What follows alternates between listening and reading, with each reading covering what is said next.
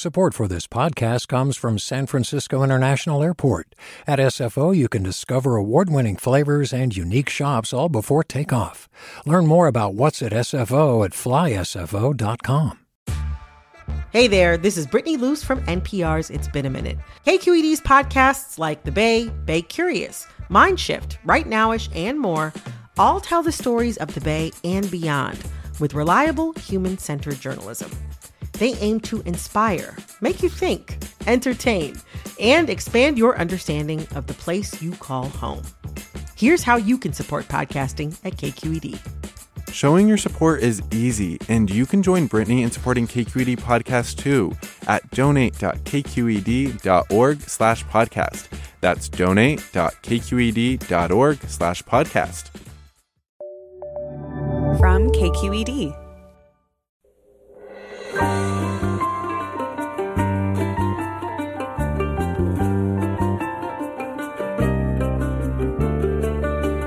From KQED Public Radio in San Francisco, this is Forum. I'm Scott Schaefer, and today from Mina Kim. This hour, many said it was the most important race for district attorney in the nation. Criminal justice reformer George Gascon left his job as San Francisco DA last year and then challenged a tough-on-crime incumbent DA in Los Angeles, defeating her by a narrow margin. Gascon, a staunch opponent of the death penalty, is a strong supporter of recent criminal justice reforms that were opposed by most law enforcement officials. Gascon joins us this hour to discuss his plans for reforming the LA District Attorney's Office, his pledge to reopen investigations into fatal police shootings, and much more. That's next on Forum, right after this news.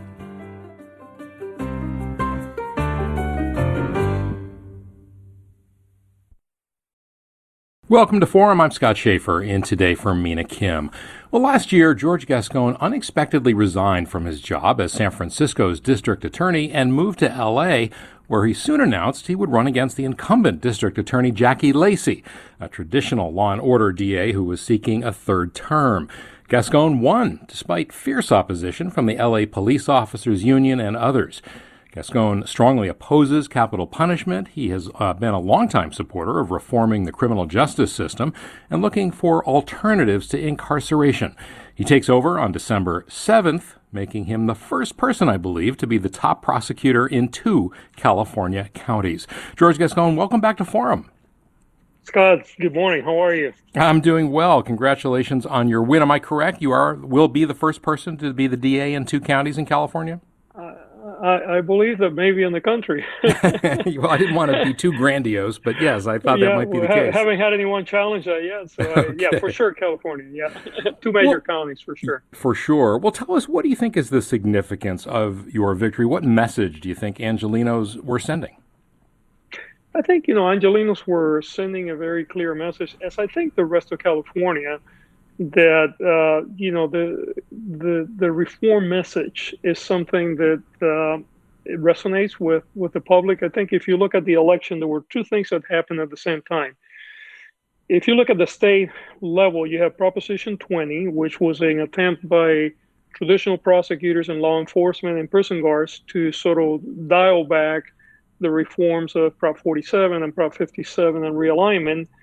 And that failed statewide, but it failed, in LA County as well. And then in LA County, you have my election, which, as you indicated in the opening of the program, it was heavily contested. There was a lot of police union. In fact, the San Francisco Police Officers Association put several $100,000 into the race, as well as clearly LA law enforcement and prosecutors around the state. And they lost by a big margin. When all the votes were counted, there was about an 8-point spread, about 250,000 votes more that I got. I got over 2 million people that voted for me. But at the same time that we had that resounding victory for my race in LA County, there was also a Measure J, which is an LA County measure that talked about reallocating funding from the sort of the carceral part of the criminal justice system, so from jails and prosecutors and sheriff, and that money is going into mental health services and social services. So there was also that was going on. I think if you put it all together, I think the voters are telling law enforcement for sure, look, not only are we not going back, meaning we're not going to go and unwind Prop 47 and 57, but furthermore, we're moving forward. We're moving away from the old system. And what I'm hoping is that prosecutors and law enforcement stop. And when I'm talking about that, I'm talking generally of the unions, the labor organizations, that they stop continuing to fight reform as they have for the last 8 or 9 years, and they join the reform effort, because it's going to happen whether they want to support it or not. But it sure would be nicer if we're not fighting one another and we're working together towards creating a more thoughtful and a more humane criminal justice system going into the 21st century, and eliminating the systemic racism that has plagued our system for generations. Yeah, and you talk about more cooperation, but at the same time, you're talking about reopening investigations into fatal police shootings that the current DA, Jackie Lacey, declined to prosecute. I mean, that's obviously antithetical to what the unions want to do. How do you find common ground there? Well, look, I mean, here's the problem, right?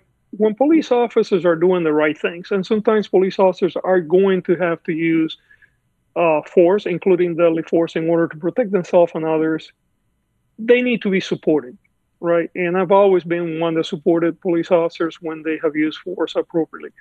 However, when police officers are using excessive force and they're violating the law, they need to be held accountable just like anybody else in the community. The credibility, the legitimacy of our system depends on people believing that the system is going to work well and across the board, that you don't have any sacred cows, if you will. And the problem is, frankly, that when there's a lack of credibility and a lack of support, actually are the women and men that are working in uniform in the streets are the ones that actually bear the brunt of that, because they depend on community believing in their work and wanting them to be there. And what we have right now is we have a tremendous amount of dysfunction, because many members, and especially in our Black and brown communities, feel that the criminal justice system not only doesn't work for them, but that more critically, that their lives don't matter. And the whole Black Lives Matters movement is really built up around the concept that for years, African Americans in this country, and we know that also Latinos, have often been at the brunt of receiving the brunt of the force by police in ways that was unnecessary and sometimes unlawful. You were pressured when you were DA here in San Francisco to bring charges against police officers in several high-profile cases, including the Mario Woods killing, which was captured on videotape. That was back in 2015. He had a knife in his hand. I believe he also had mental health problems. He was shot by 5 officers.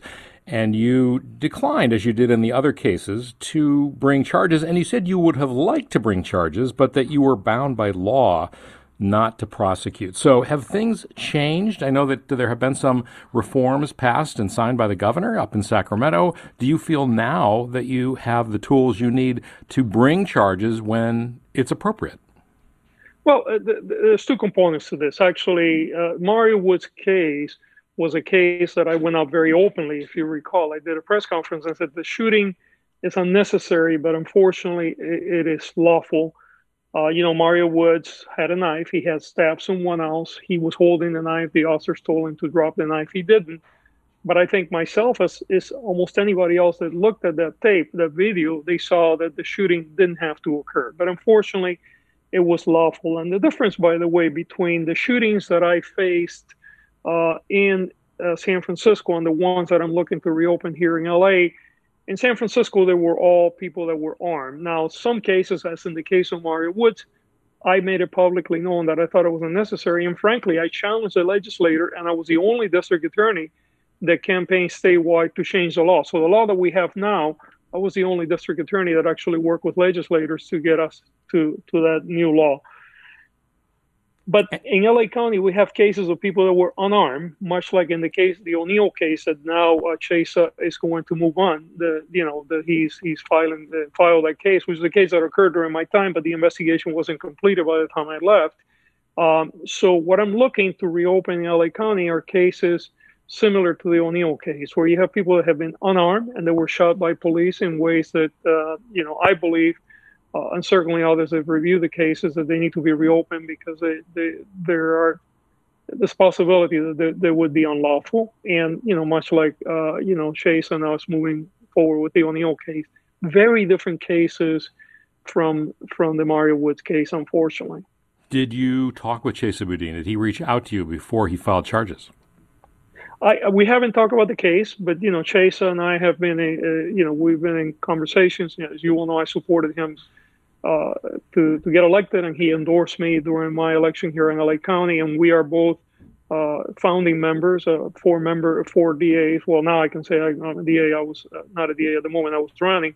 Four of us have formed a new organization statewide that is called Prosecutors Alliance, which is actually an alternative to the California District Attorneys Association, where we're trying to bring a more progressive look to the work. So we have been working regularly, and we plan to work together because we're very aligned on the way that we want to see the criminal justice system move forward. So you think Boudin's decision, then, based on what you know and what you saw as you were investigating that case, that's a correct decision? I believe so. And, we had not completed the investigation by the time that I left. But based on the preliminary information that I had, I believe that the decision that he's made is a correct decision. There's a certain irony in all this. You, when you were DA here, you were sort of hounded by protesters at your home in the Mission District in San Francisco, many of them pressing you with loudspeakers and harassment of all kinds. I believe you had to get a restraining order at one point to keep them away from your front steps. And now you're in L.A., where there is also a very robust police reform movement that has been harassing the current DA, Jackie Lacey. I don't want to say harassing, but clearly they've been making their voice heard with her, and yet they're probably partly responsible for your winning this election. Do you see that irony?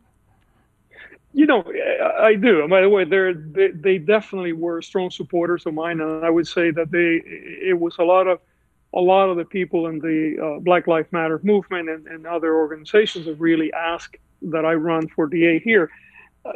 There is an irony, and I think it's unfortunate that in San Francisco, we had shootings that were unnecessary, which I said so, and unfortunately there were people in the community that for a variety of reasons, and I understand, deep pain, that they just couldn't accept that unfortunately the law wasn't there to prosecute those cases. So they, I think there was a natural human reaction to target me as their, the point of anger. And it was unfortunate, and there's no question that there's an irony in that whole process. I think that people here recognize the problems that I encountered there. And they also recognize a lot of the progressive work that I did in San Francisco, which they would like to see here. I'm moving forward.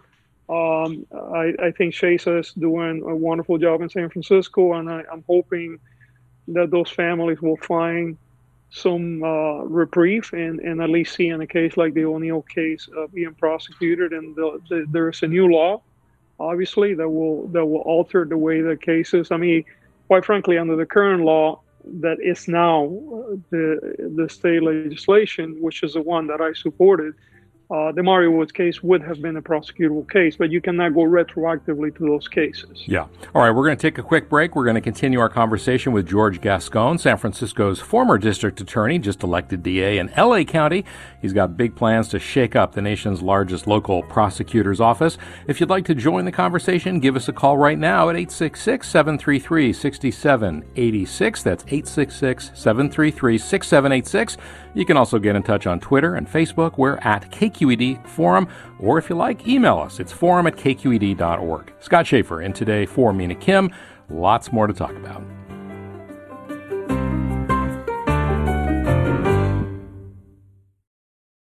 Support for Forum comes from San Francisco Opera. Set 10 years after a school shooting, the critically acclaimed opera Innocence takes us into a complex emotional journey where our understanding of innocence and guilt is constantly upended. Kaya Sariaho's ethereal score collapses the past into the present as a community of survivors grapple with how to move forward.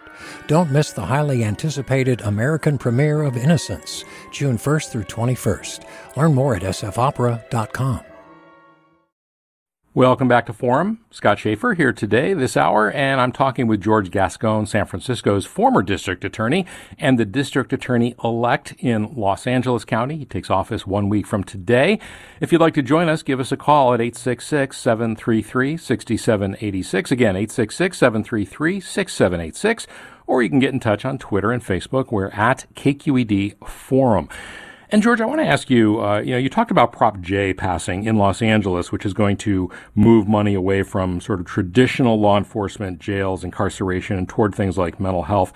That is essentially, I think, what the defund the police movement meant. And I realize that's a very disparate movement and different people mean different things when they say that. But there was a lot of feeling in the Democratic Party, especially among moderates, that really cost Democrats in this past election in some of those down ballot races in more purple districts. What are your thoughts about how do you market, if that's the right word, how do you sell this idea to, more, sort of mainstream moderate voters? Yeah, Scott, Measure J was the beginning of a process of reallocating resources that were frankly taken away from mental health and public health years ago. I think the disconnect, I think, is a lot of people forget that we defunded public education and mental health services and public health in this country and in the state about 30 years ago. We started defunding education. We built 22 prisons in the last 30 years. We built one public university. We reduced funding for mental health services. We reduced funding for public housing. Per capita, we spend less in public housing today than we did in the early 1980s. So there was a whole defunding process of all the social services and a shifting of that money, reallocating that money into policing, prosecution, and prisons and jails. And we are now sort of paying the price of those mistakes. And to me, the whole issue is an issue of reallocating funds, basically establishing right-sizing of law enforcement and prosecutions. Look, there's always going to be policing and prosecutors and jails and prisons. The question is, do they need to be the size that they are today? Should we have police responding to calls that really require somebody that is a mental health expert or a social worker? Do we need to have jails take the place of housing, which we have regularly, especially when we're talking about that mentally ill people with substance abuse, which in the last 3 decades, we have gotten used to just simply warehousing them into our jails and our prison systems and replacing, quite frankly, money that was before used for public housing and other housing services. So the conversation that I see taking place in LA County is not that we're going to get rid of policing. Certainly, I don't believe that's appropriate. And I believe that a lot of the voters on, but what we're saying is we need to start shifting the balance. We need to right-size the carceral part of the system, and conversely, we need to move money into these other services and then reduce the need to have more policing and more jails and more prisons.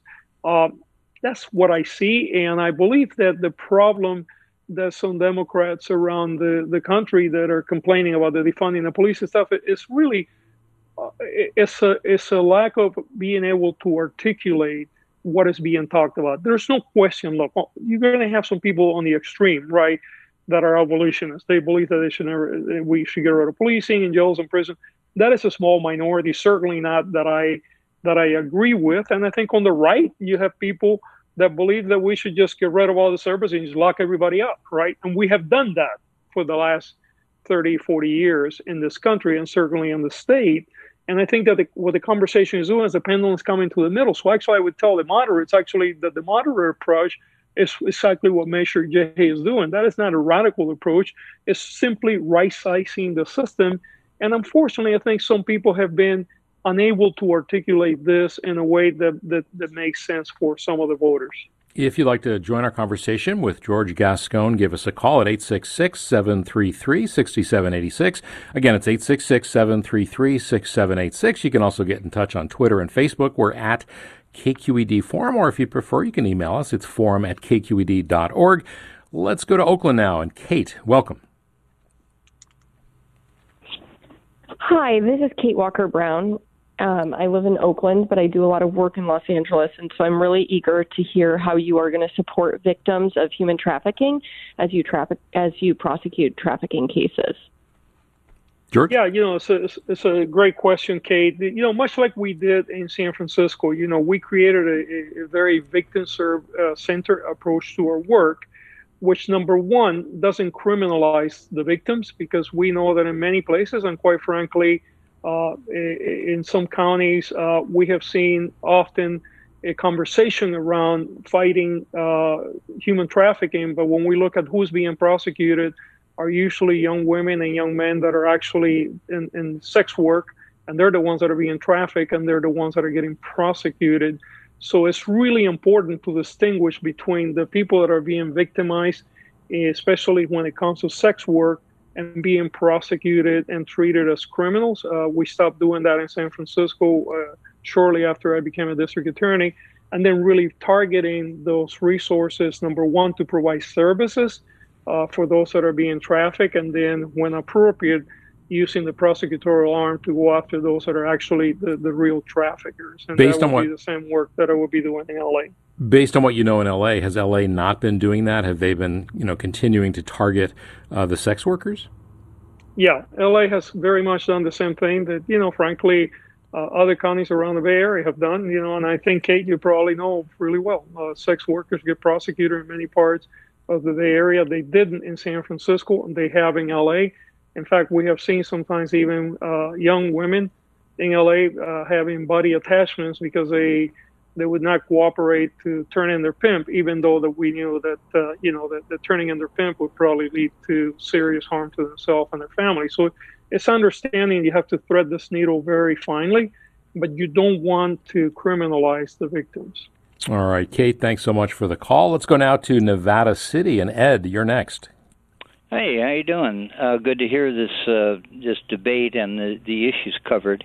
I'm an old cop. I retired in the mid-'80s on a disability, as most cops do, and we used to always want social services with us when we went to a family dispute call or a mentally disturbed person or something like that, because we didn't want to handle it.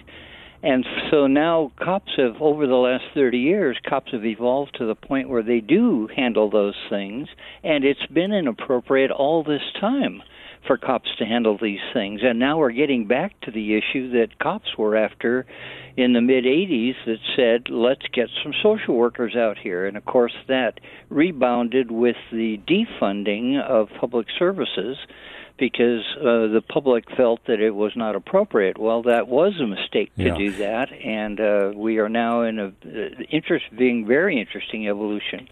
Ed, I'm just curious, were you a cop in Nevada County, or where were you? Monterey County, 5 years, 2 years in Trinity County, and 7 in Placer County. Okay, good. George, we talked earlier about the Mario Woods case, and there are so many of these incidents where there's a fatal shooting, and you just think, wouldn't it have been nice to have somebody there who could de-escalate the situation? And is that part of what we're talking about here when you talk about having social workers or people who are more skilled in mental illness and mental health?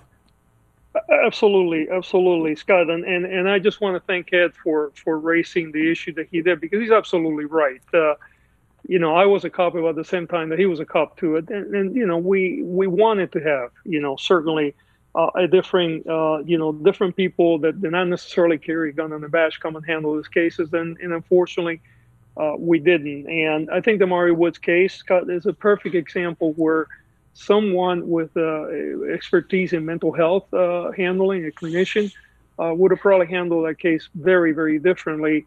Of course, there are other moving parts to this case, too. I mean, I think that this was a case where, at least in my estimation, the officers prompted the shooting. There was, they had been walking with him for a while. There was really no reason for that one officer to step in front of him and block him, and that then precipitated, under the law at the time, the shooting. But there's no question that a mental health clinician would have probably handled a call very differently. But even other police officers probably would have as well. That was really prompted at the end by what I consider to be an unnecessary strategy by the officers that were at the scene that led to the shooting and the killing. Yeah. All right, Ed, thanks very much for the call.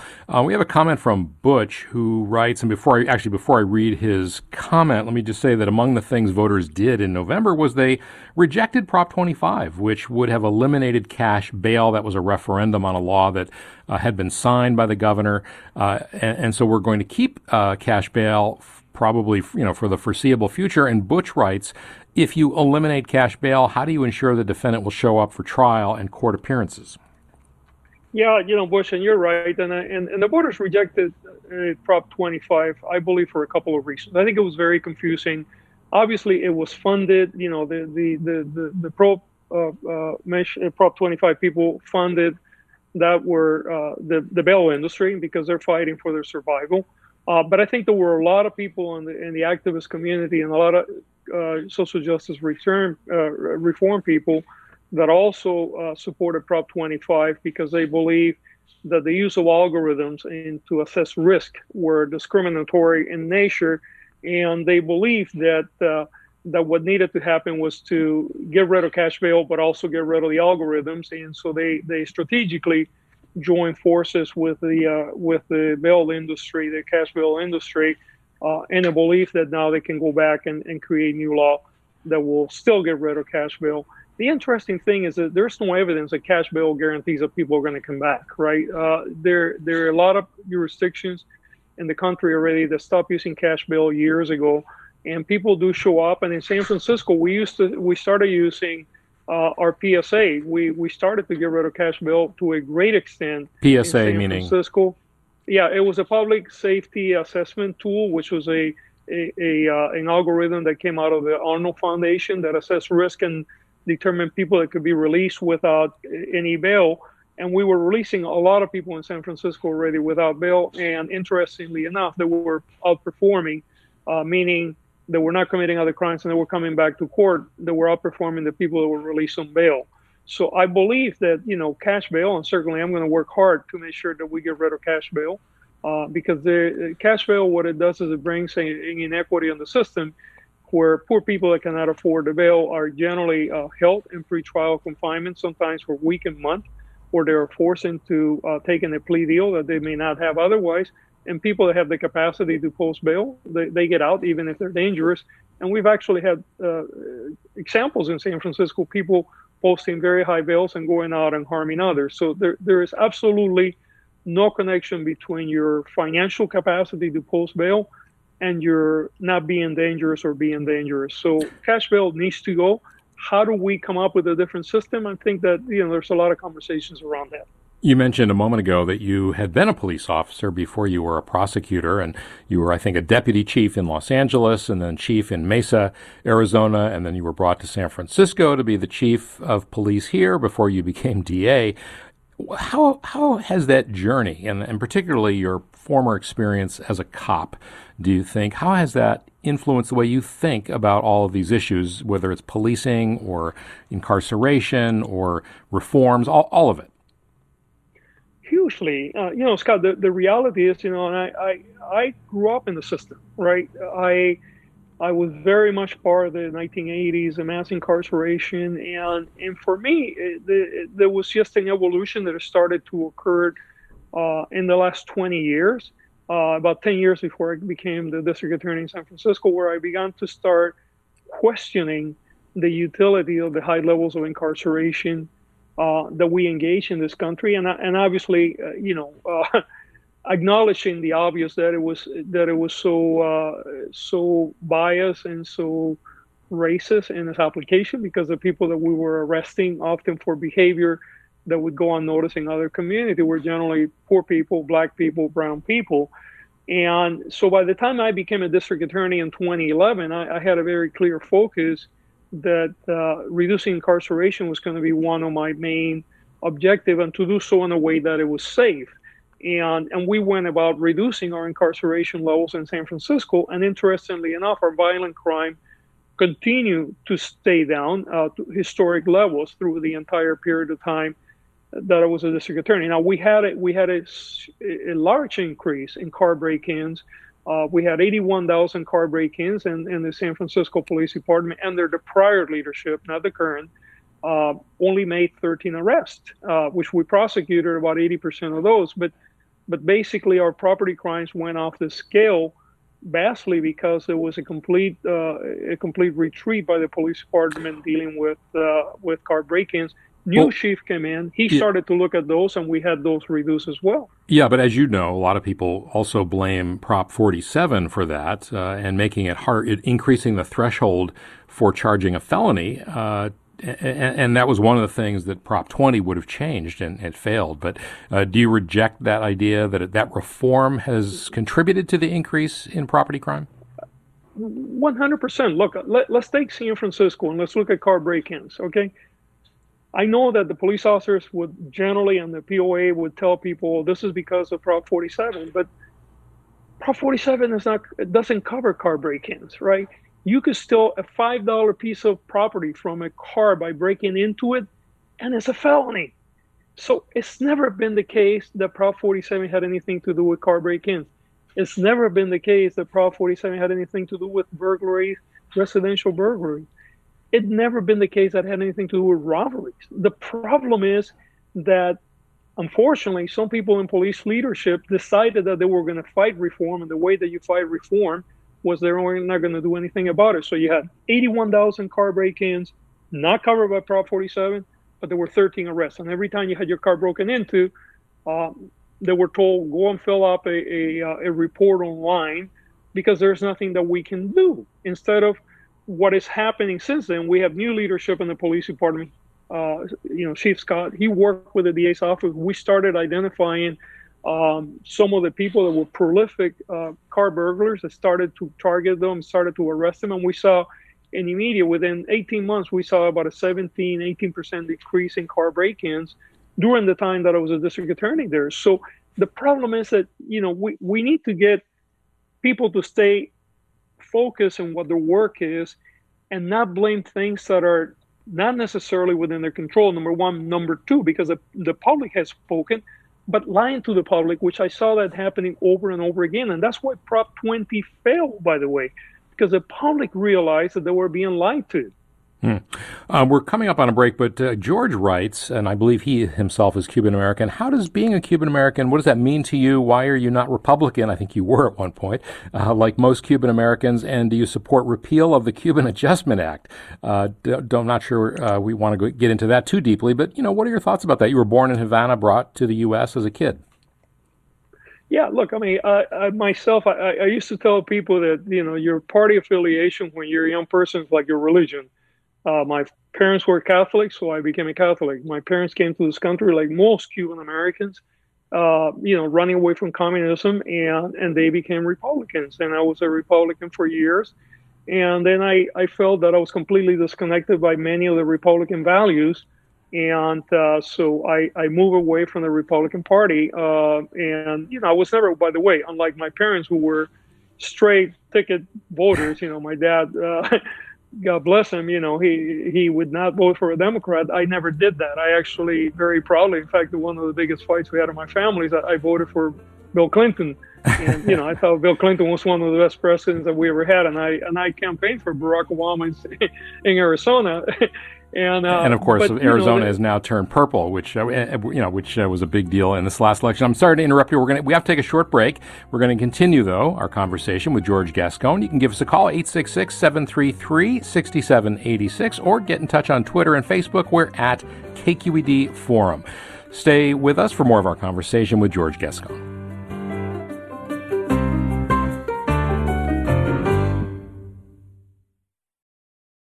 We've all got those parts of our house where the internet just won't go. Well, if you had wall-to-wall Wi-Fi from Xfinity, you could worry less about dead spots.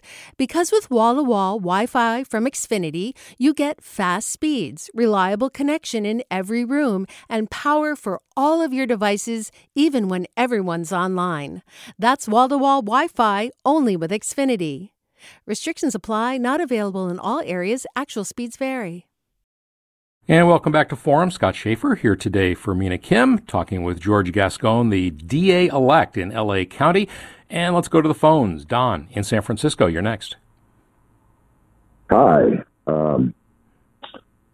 I wish the people of LA County the best of luck with their new DA.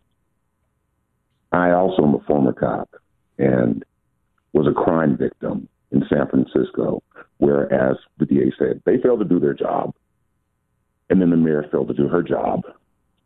But when I approached the DA to address this issue, the DA failed to do his job. And as a result, I ended up homeless.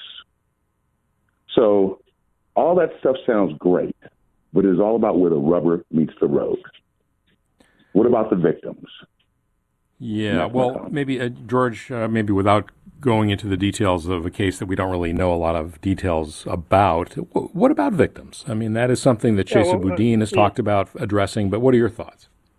Yeah, I mean, and unfortunately, Don, I don't know I don't know anything about your case, and certainly the victims are important. I'm sorry that you wound up homeless, by the way.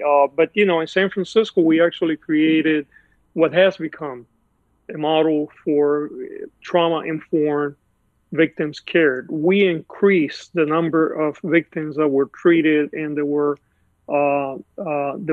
handled by the San Francisco District Attorney's Office by more than twofold. We actually put we decentralized victim services. We put victim services out into the community. We lobby statewide to make sure that the victims' compensation would be more inclusive. So there's no question that a victim-centered approach is critical, and that is something that we did in San Francisco, and that involves being trauma-informed in the way that we do our work. And San Francisco has one of the best victim services unit in the state. It has become a model. One of the things that I did is instead of having a lawyer running that unit, we brought a doctor in psychology that was trained on trauma-informed care. Dr. Gina Castro, who has done an incredible job. She's one of the leaders now nationally in providing victim service center approach out of a district attorney's office. So a big component of our work is dealing with victims and recognizing, by the way, that if you leave untreated trauma, often people that are victimized today, they end up victimizing other people. In fact, Dr. Castro used to say that hurt people hurt other people, heal other people.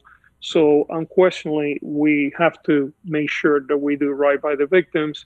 And by the way, doing right by the victims doesn't necessarily always mean that you're going to incarcerate somebody to the fullest extent of the law. What it does is taking care of the victim's need and repairing the harm. And that's the approach that needs to be taken. All right, Don, thanks for the call. Best of luck to you. And let's go now to Arizona, your old stomping ground, George. Juliana is on the phone. Welcome. Hi there. I am a former crisis worker, and I have some thoughts about this, conversation about defunding the police, or at least moving away some services from what the police have been doing, which they're generally not trained to be doing mental health intervention, but everybody's saying, let's give it to the social workers. Well, we also have to keep in mind that for many Black, Indigenous, and Latinx family, social workers have been in adversarial relationships with our communities. We lost an entire generation of Indigenous children in the 60s scoop. So for some communities, social workers don't have the best relationships. They are not always trained in mental health crisis intervention. And some people feel like it would be better to have people whose profession is actually mental health crisis intervention doing the work that now police are doing, rather than social workers who are seen as part of a system that has been generally oppressive, not helpful, involved in the breaking up of families. You can look at the Hart children, that whole situation that went down. And I know not all social workers, but plenty of social workers. Yeah. In my own family, my sister lost custody for a while, and the relationship with that social worker was always adversarial. So they aren't necessarily always progressive people. They aren't always, social justice oriented, despite the name of the profession. There's individuals, and they have their own bias in education. So I think it's probably better to have a group of people who are specifically trained in mental health de-escalation, whose go-to is not take somebody away from their family, but maybe trying to find some other ways that are not traditionally in the realm of what social workers have done, because a lot of what they have done has harmed communities of color. Yeah. Juliana, thank you for that. And George, you could certainly train police officers to do de-escalation, and maybe they're already trained in some places, I don't know, but they wouldn't necessarily have to be specifically a social worker, although they certainly could be. Yeah, and Don, I think that Juliana is absolutely right. And if I misspoke in any way or shape, we're talking about the work that needs to be done by mental health professionals will be done by mental health professionals. The work that needs to be done by social workers will be done by social workers. So there are two different components. And to the last part of the question that you brought up, Scott, the issue of training police to de-escalate, absolutely they need de-escalation training, but trying to make a police officer a clinical psychologist or a clinician in psychology is it's not a good allocation of resources. There are too many forces that are competing there. And it's better that we allow people that actually go into the workforce to become clinicians and deal with mental health issues, do that work, and not try to make police officers something that they really are not wired to do. But clearly, even including social workers, mental health workers in this mix, it's not a panacea, right? No, look, I mean, we have to also have the services, right? One of the problems is, again, I go back to this because it's important to recognize we defunded mental health services in this state and in this country about 4 decades ago. And we basically replaced mental health services with policing and incarceration. We have to go back to create the bandwidth to have the services. A lot of this work should be done in a way that avoids a crisis. Not to say that there will not be crises, but a lot of this work could be avoided. I'm talking about the crisis work if there were good mental health services in place in the community where people are being encouraged to take the medication, where they have the right treatments, where there's early intervention. What we see the police coming into is actually the reflection of all the other failures of the system, right? So it is not a panacea. You cannot just simply think that you're going to solve the problem just by having, people with white coats responding to crises on the street. That has to start much earlier. You have to start providing the bandwidth for treatment and services early on, which will reduce the need to have people responding to a crisis intervention in the street. All right. You do have to go to the crisis in the street. You should have somebody that's been trained to do that. All right, let's go back to the phones now. And Richard in San Francisco, you're next. Yes, hi, thanks. The claim that bail does not encourage people to show up in court, I've never seen any study that shows that. The fact that there are a few exceptions or a certain number of exceptions doesn't mean that they're not effective. In fact, when people are putting up their houses and their life savings and all the money they have, friends and family of the accused, they have a much greater incentive to show up in court. So whatever study you're referencing, I'd love to see it and know what that is, but I don't believe that it's not effective, and the fact that there are exceptions does not mean that bail is not effective. George? Thank you. Yeah, Richard. I mean, look, there's no question there's coercive factor when people put their homes in order to come back to court. What we don't address with cash bail is all the people that have to stay in pretrial confinement because they cannot afford bail.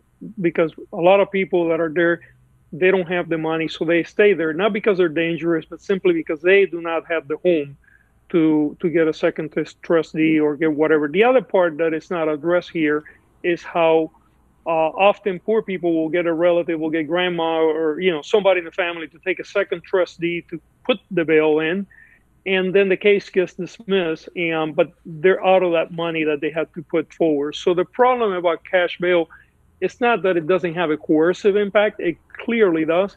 The problem is that you have a lot of other people that are left harmed by the process because they cannot afford to put money on the table. The other component to it is that people that do put money on the table, they sometimes go out and commit pretty serious crimes because they were violent and they should not have been released, whereas people that were not violent do not get released because they do not have the capacity to put the money.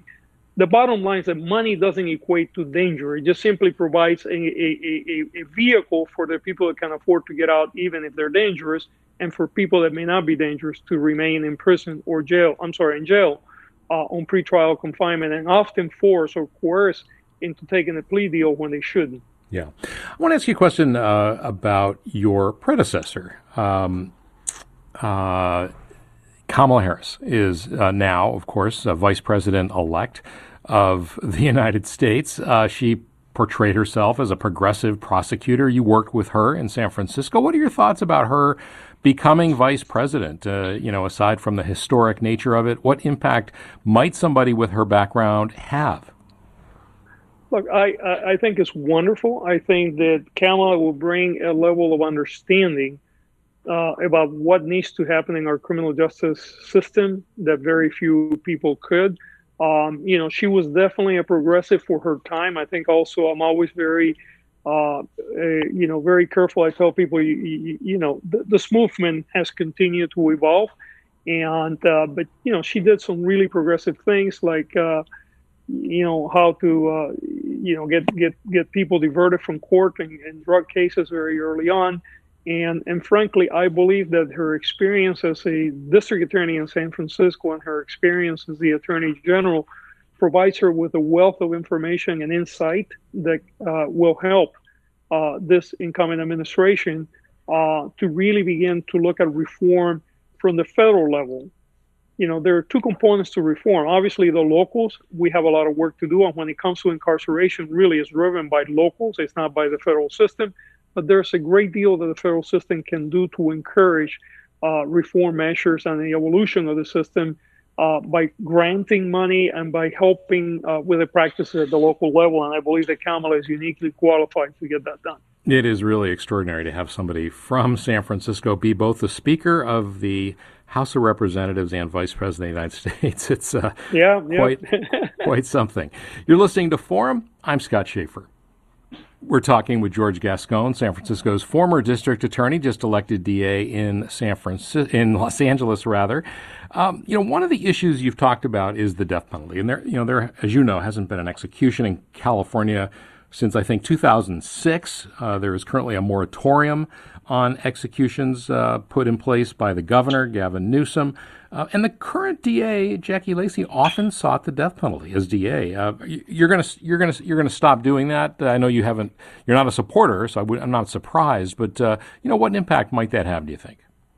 Well, it will have a huge impact. Number one, I think that the reality is that until the death penalty comes out of the books, it could be reactivated at any time. I think that one of the reasons why the governor put a moratorium is because he recognized that there were many people in the system that had already exhausted all their appellate processes, and with the one drug protocol that was approved, that he was going to be presiding over probably one of the largest periods in our history of executions, and he did not want to do that for many good reasons. So I think it's important to recognize that it's really up to district attorneys not to put more people into the system until we abolish the death penalty. And unfortunately, the current district attorney for another week continued to put people on death row even after the moratorium. She put, in fact, 22 or 23 people in death row in the last 7 years. About a third of all the people in death row in California, which is roughly about 700, come from LA County. So it is critically important for someone that believes in abolishing the death penalty, which I do, to make sure that we don't put any more people in the system, and then that we work to get other people out of that death penalty. And it has both a financial implication and obviously has a social implication.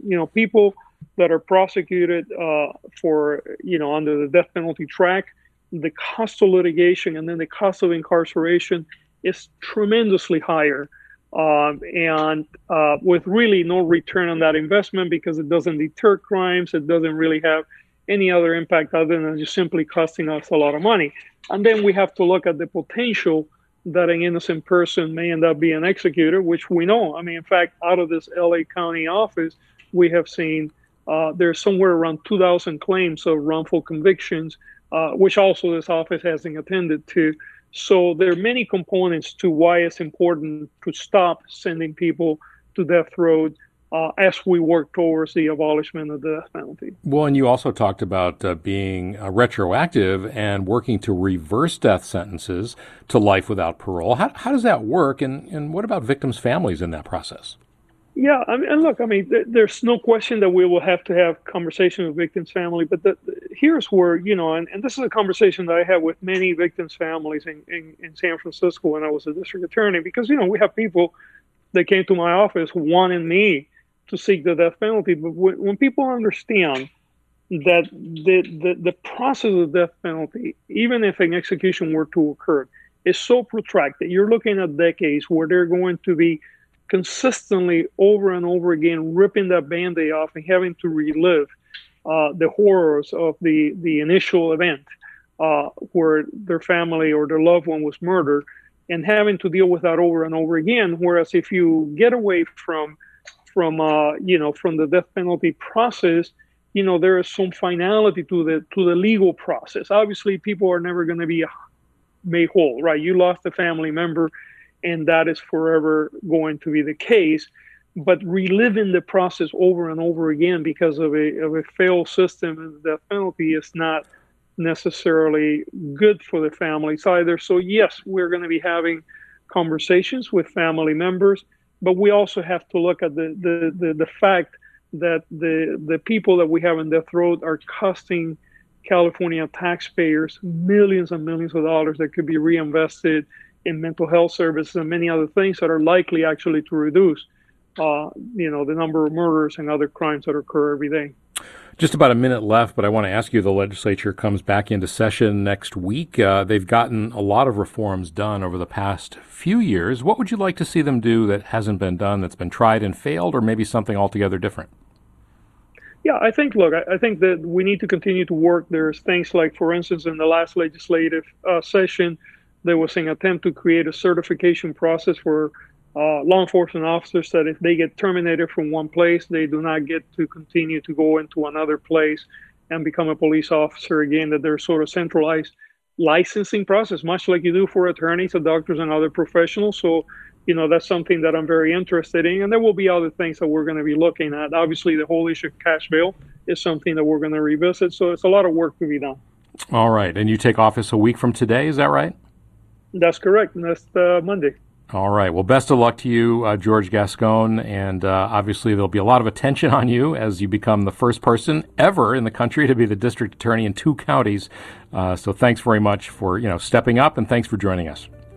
Thank you, Scott. And by the way, I just want to shout out for Michael Krasny for all the incredible service he provided to our community, and wish him a wonderful retirement. All right. Thanks so much. We'll pass that along in case he's not listening. George Gascon, the district attorney-elect in Los Angeles County. I'm sure he's listening. Take care, and good luck to you. Scott Shafer here today for Mina Kim. I'll be back tomorrow, and we hope that you'll join us then. Have a great day.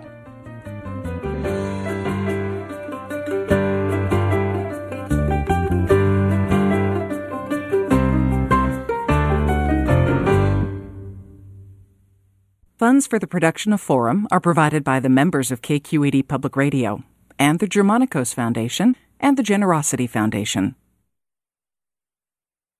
Support for Forum comes from San Francisco Opera. Set 10 years after a school shooting, the critically acclaimed opera Innocence takes us into a complex emotional journey where our understanding of innocence and guilt is constantly upended. Kaya Sariaho's ethereal score collapses the past into the present as a community of survivors grapple with how to move forward. Don't miss the highly anticipated American premiere of Innocence, June 1st through 21st. Learn more at sfopera.com. We've all got those parts of our house where the internet just won't go. Well, if you had wall-to-wall Wi-Fi from Xfinity, you could worry less about dead spots. Because with wall-to-wall Wi-Fi from Xfinity, you get fast speeds, reliable connection in every room, and power for all of your devices, even when everyone's online. That's wall-to-wall Wi-Fi only with Xfinity. Restrictions apply, not available in all areas. Actual speeds vary. All over the country, we need to improve reading in Wisconsin. Schools are changing the way they teach reading. I'm calling for a renewed focus on literacy. We have gotten this wrong in New York and all across the nation. And it's happening because of a podcast. I think your podcast has changed my life. And I'm going to share this podcast with everyone I meet. Sold a Story investigates how teaching kids to read went wrong. New episodes of Sold a Story are available now.